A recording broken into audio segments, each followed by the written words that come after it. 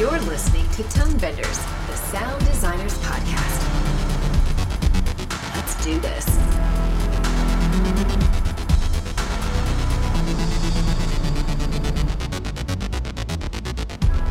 Hey everybody, welcome to Tone Benders. My name is Tim Muirhead and I will be your host today. We have a couple of special guests sitting in with us to talk about their work on the new release film, Harriet, which chronicles the life history of the iconic Harriet Tubman and her harrowing work on the Underground Railway in the 1800s. Do you know what would happen if you got caught? They would torture you until you pointed them right to this office. You got lucky, Harriet. And there's nothing more you can do. Don't you tell me what I can't do. I made it this far on my own. God was watching, but my feet was my own. Running, bleeding, climbing, nearly drowned, nothing to eat for days and days, man. I made it. So don't you tell me what I can't do. Tasked to make the authentic soundscape for this time period were supervising sound editor and re-recording mixer Blake Lay, who has also worked on Into the Woods, The Wire, and was an Emmy winner for the sound of the HBO series Treme. Blake, welcome to the show. Thank you. Good to be here. Also joining us is Skip Levesey. Skip has been on our show previously in episode 76. If you're not familiar with his work, you're probably in the wrong business. Skip is an Oscar winner, Golden Globe Reel winner, CAS winner who's worked on all-time classics like No Country for Old Men, Gravity, Do the Right Thing, Casino, and last year's tour de force, Roma. Welcome to the show, Skip. Thank you. Nice to be here. I see that you guys have both worked together all the way back to 1991's Barton Fink. How did you guys originally cross paths? Good question. Yeah. We met over ramen at Sapporo. We both used to go there, and somehow we discovered that we also both did the same thing. I think Barton Fink was the first movie that we shared a credit on, but we knew each other before then. I was here working on State of Grace was the first time we spent time together. Blake and Dodie Doran had a very famous sound editing company in Los Angeles, and we both have this Los Angeles connection with sound editor Jerry Ross and mixer Doug Hemphill, and there's a whole cast of characters out there that we separately and collectively know and hang with over the years. And Blake's company, Sonic Kitchen, was like the breakout Young Turks, Blake and Doe. We did the sound on The Abyss, on the James Cameron film The Abyss in 1988. That was the Sonic Kitchen thing. And I had worked with, I kind of started out at Cannon Films, with the now legendary C-movie Schlockmeisters, the Israeli guys, Menachem and Yoram, and Jerry Ross. I knew Jerry from there. Jerry was there. Yeah. So how many films have you guys worked on together now, do you think? Hundreds. We did Y Tu Mama Tambien. Blake supervised and I mixed a version, which got improved beyond all recognition by Tom Fleischman a little while later. That's how we met Alfonso. That's how I met Alfonso. Right. And I think actually we were helped along by Joel Cohen on that introduction. I do think that Harriet was the first time we sat next to each other at a console for a whole mix. For a long time, I didn't really like mixing. I did a lot of pre-mixing and mixed small films where I could work in my own room. But for years, I liked supervising. I liked being the person who could get up and leave the room. I'm not that good with sitting in a chair for 8 hours, having clients look at the back of my neck and tell me what to do. And I kind of just got over that eventually. I just couldn't deal anymore with doing all of the work, 98% of the work, and then handing it to someone else who would sit in the chair. So I just decided, okay, I'm only going to do sound design and sound work on movies now if I can also mix. Because I also do a lot of music work, supervising, and I work as a composer. So I go back and forth. Let's talk about the film Harriet. I saw it in the theater over the weekend. There's a really interesting technique being used. Apparently, the real-life Harriet Tubman was injured as a child. Going into her adulthood, she would have what is described as spells. There's a visual difference between when it's plot and when she's going into the spells. How did you guys tackle those sound-wise? Well, it's actually a motif that Casey Lemons, the director, has used in all of her films. It's a device that she's used to have dream sequences and people seeing the future, seeing things that aren't necessarily happening. That was probably the biggest challenge from a sound design point of view, was how to treat those sequences. And we tried a lot of different things. It's really more akin to scoring, really. But you still want what happens during those sequences to not just be score, because you need the storytelling aspect to be there. It needs to feel different than just a slightly different piece of music. So we were experimenting with a lot of different ideas for a long time before there was any score. So with bowing strings and air moving over different surfaces, grass and metal and bird sounds, insect sounds, a lot of different things. And we ended up with a mixture of a bunch of different things, fire sounds, sort of elemental sounds, and just hit upon a combination that seemed to work. In the early part of the film, when she goes into her spells, there's a rumble, which I thought was thunder, maybe. But then in the last time she goes into a spell, there is a stampede. Is that stampede kind of, I was going to say being echoed, but it's prior. Is that what you used to make those sounds earlier on? Yeah, well, you do see those running feet in the climax of the film. There's it's sort of revealed during those visions earlier in the film. You hear and see many slaves running. You don't know that's what it is the first several times you see it, and then it's revealed. So that idea pays off at the end of the film when it's thousands of slaves being freed and running towards the water. But yeah, the very first time she falls into one of those, we called them visions, we do hear those rumbling feet running. I don't remember if it's in the script or not, but it was certainly in the edit, the visual idea of using the slaves running feet. And so we followed that visual idea and illustrated it with sound. So how is the production dialogue in this? How is the dialogue mix? Were you guys stuck with planes flying overhead in the production dialogue or anything like that? Yes, of course. And there's hardly a place you can be on the planet where there aren't planes flying overhead at some height, either closer or higher up. But we did have really good track. In general, we had a very good recording for every line in the movie. There were a few exceptions, and there was a little bit of ADR done because of that, and there was ADR done for other reasons, of course, matching and performance issues.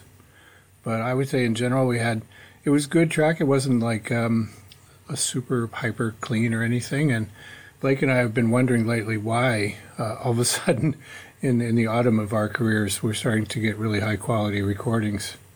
When we were young and enthusiastic, we had the worst recordings imaginable. It would have been nice if we had the really good recordings when we were young, and then we get the bad ones now, and we would have learned how to deal with them by now. But unfortunately, I like it this way around, because now we can just relax and do less and leave work early and go drinking instead of having to stay till midnight cleaning up tracks. No doubt. There's insects in this show. There's a lot of exteriors with insects. Was that a tough thing to tackle, or were you adding more insects to cover things up, or how did you go about that? It's a two-parter. I mean, I try to filter away. Basically, in America, most of the crickets are around 4K, but it changes with temperature down into the 3,000 cycle range. But it is actually pretty narrow, so you can make a pretty good dent by using a little notch filter, and you have to be careful not to ruin the phase relationship, which filtering in that range will really hit hard. Just knock it down a bit and then do some nice crossfading between the pieces. Then you can completely solve the problem by adding a similar sweet background. That's a solution that we have, which I've never had it not work. It always works well enough. And the only time when it's a little bit challenging is when it's winter, or it's not winter being shot for winter, and you see snow, but you hear crickets. It's like, that is not cool, and then it can be a problem. Also, Casey, the director, and Wyatt Smith, the editor, they basically could never have enough insect sounds, so we were always adding more and more. Just their taste. Casey had been in the South shooting the film and was really quite taken with how loud the insects are, which is true that, if you go out in a field in South Carolina in the middle of the summer, the insects are improbably loud. It's quite surprising, louder than the movie convention, for sure. So she was like, oh, when we were there shooting this, the insects were so loud, make them louder. Well, that's a luxury because in my experience, directors are always trying to minimize insects. So that was something I noticed while watching the movie, is that they're prominent isn't the right word, but they're there. It feels real. I would say they're prominent. I mean, really the backgrounds. I mean, that's one thing I like about the track we ended up with. The way the movie sounds when you're all said and done is the insects and the birds too. They're very full and very loud and very noticeable. And there was none of that like lower the backgrounds. You know, some filmmakers they don't like to hear the sounds of the environment that much. You're right that they're saying lower the insects, just lower the environmental sounds in general. And this was a case where it wasn't like that. Filmmaker really liked to feel the presence of nature and the presence of the environments. It's nice to hear a film that has some volume to it, but it isn't all crash, boom, bang. You know what I mean? Like it's a fairly quiet film, but I bet by the actual meters, it's not actually that quiet. I've given in to the idea of trying to make a really widely dynamic mix, and there's a kind of a game that you can play where you have a very dynamic track, and then gradually people say, I can't hear that, can you raise that? I can't hear what they're saying. And then some people I know will actually go to, I can't hear that syllable. If I can't hear that syllable, we don't have a movie, So you can only endure that kind of silliness for so long before you start making every syllable really loud. And I've sort of gradually given into that concept, and during the process I go through a silly charade of making all the syllables and words fairly loud so everyone can hear everything, and if we have time and patience we can make it a little more dynamic, but most filmmakers won't complain. I'm thinking of the Coens, for instance. They're perfectly happy to hear every single syllable and phrase at a fairly loud level, even though it's not terribly natural. So left to your own devices, you would be quite tolerant of losing the intelligibility of some of the dialogue to have the overall feeling be more natural and more pleasing to the ear? Yeah, I like the idea of a movie being part documentary where, an event is happening, whether it's a dreamed-up performance or something that's more searching for realism. Realism is about things that you don't catch every single word, and sometimes you hear incorrectly what's happening. And there is a kind of thing about theater in particular, but also about movies where they're written by writers, and writers want to hear every single note. And I think sometimes that makes it more like theater and less like cinema. And I like the idea. I mean, I'll never forget a movie I worked on where the picture editor was the composer also, and he was really driven to dynamic range. And basically everything I did, he would say, oh, that's way too loud. Alfonso Cuarón is also really into dynamic range. So we would spend, a good third of my time was spent lowering stuff that I had made too loud. And I like the dynamic range is so exciting about cinema, where you can have things that are very quiet and people really have to strain to hear, and then things are really loud and they're pushed back in their seats. And it's a part of the art process that you forego if you just make everything loud enough so that every single syllable is audible to the writers or to the studio. Studio people basically make scripts, and their thing is about words. It's not about cinema. And they hire writers and they make written pages. And to them, really, this is my experience, nothing is more important than what's written on the pages. And they want to hear every single syllable. So I'm not saying that's wrong, I'm just saying that leads you in one direction, pulls you in one direction. And I think probably filmmakers and certainly artistic filmmakers like Cuarón are feel the pull, I think, of making something more documentary. There's a good moment in Harriet that's kind of what you're saying. Right near the top, her husband comes to her with a piece of paper, and they start hugging, and you're not sure exactly what's on the piece of paper, and they're walking away, and you get the impression that they're talking about it, but you're losing the intelligibility of what they're saying as they walk off into the distance in the shot. And then it cuts to a spiritual being sung, and then you find out like 5 minutes later what's on the paper. Like, you have to wait for that payoff. Yeah, I think that's a nod from Casey to the idea of cinema. It's part of a bigger thing. It's not just what people say moment to moment. I think about it often in terms of a tolerance for ambiguity. So I've worked with David Simon for almost 20 years now on every project he's done. And I mean, he's someone, even though he's a writer who writes all the words, he's not at all interested in catering to the audience's comfort and discomfort with ambiguity, because in life and in art, things can have more than one meaning. And if every single thing is explained to an audience, it's a question of taste. But I mean, certainly big corporate entertainment is not about subjecting the audience to ambiguity. It's about making the audience feel very comfortable. They know what to expect. They know what they're going to hear. They know how to react to it when it happens. And other kinds of more artistic work and storytelling have a much greater tolerance for ambiguity. And I'm always interested in that. I'm interested in ambiguity and supporting that idea. And you don't have to handhold the audience every second of the way and make sure. So it's okay if, I mean, working with David, I mix the music on all of his stuff, and it's there's a lot of times where he's like, it doesn't matter if we understand the dialogue in this scene. They're in a bar, they're yelling at each other, and by the end of the scene and by the end of the next stuff, you know what's going on. You don't have to hear every word. Let's have it feel real. It's two people in a bar trying to understand each other.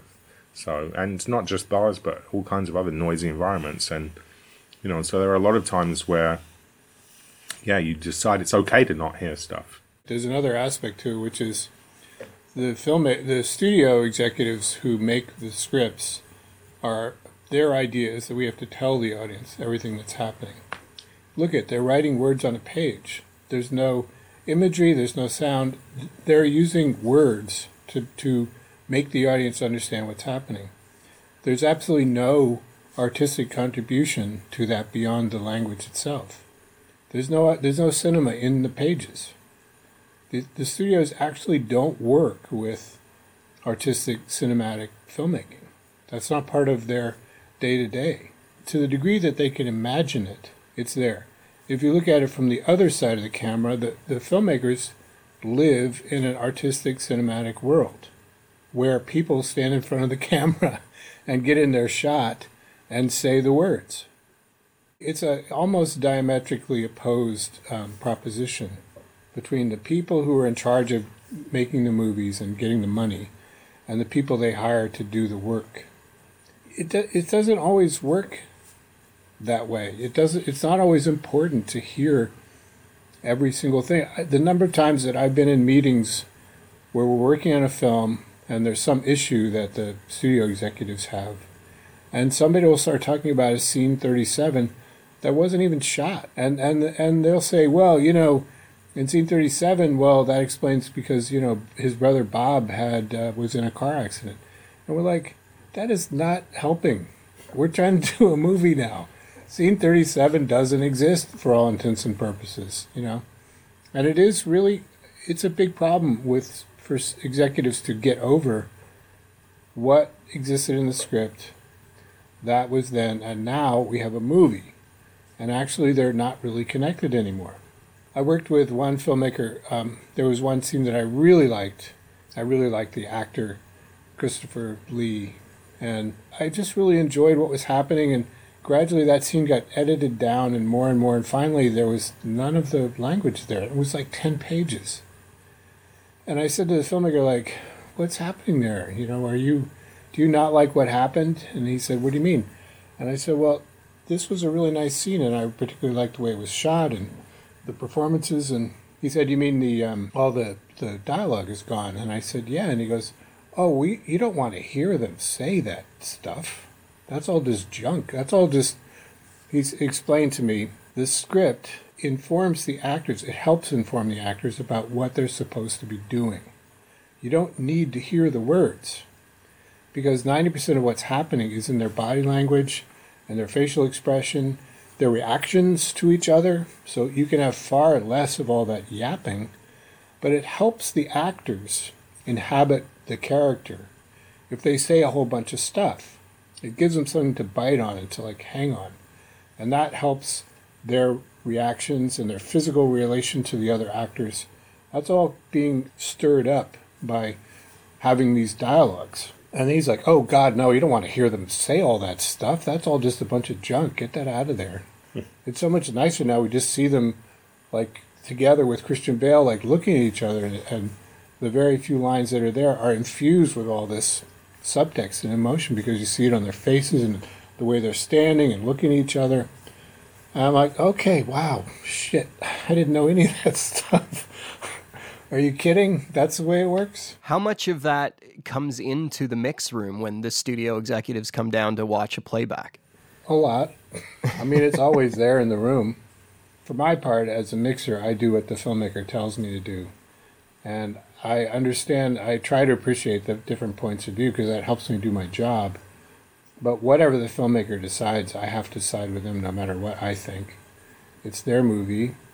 We are part of the filmmaker's process. We are not part of the studio process. Only the filmmaker is part of the studio process. It would be like if the people who manufactured the paint and the brushes came into the studio and tried to tell the painter whether they were doing a good job or not.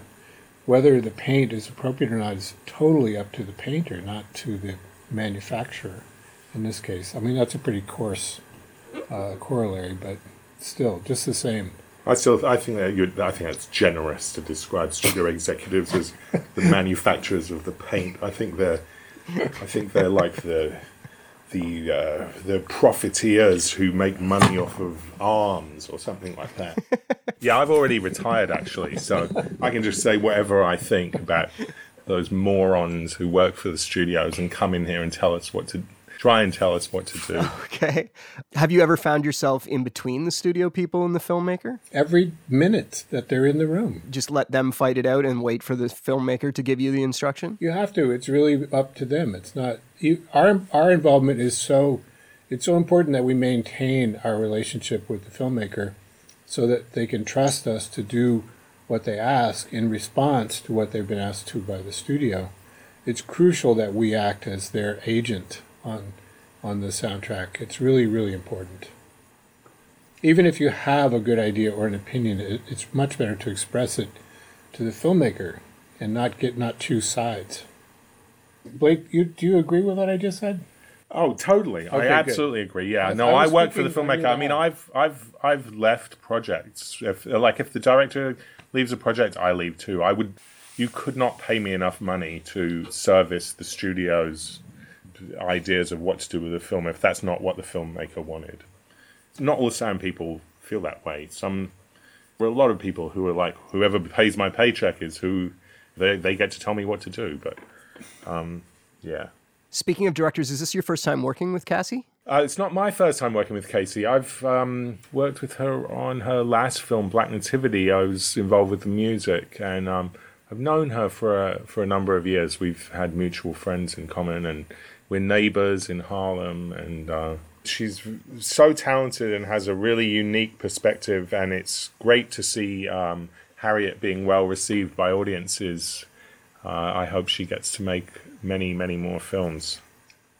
I second that, of course. Well, we'll end on that note. Thank you very much for taking the time to talk to us today. Harriet's playing all around right now, so everybody go out and take a chance to go see it while it's in the theaters, and you can hear those crickets loud and strong. And hear those visions. On the piano note. Yes, exactly. All right, cool. Well, this was great. Thank you, Tim. Tonebenders is produced by Timothy Muirhead, Renee Coronado, and Teresa Morrow. Theme music is by Mark Strait. Send your emails to info@tonebenderspodcast.com. Follow us on Twitter via @thetonebenders and join Tonebenders Podcast on Facebook. Support this podcast. You can use our links when you shop at Amazon or B&H, or leave us a tip. Just go to tonebenderspodcast.com and click the support button. Thanks for listening.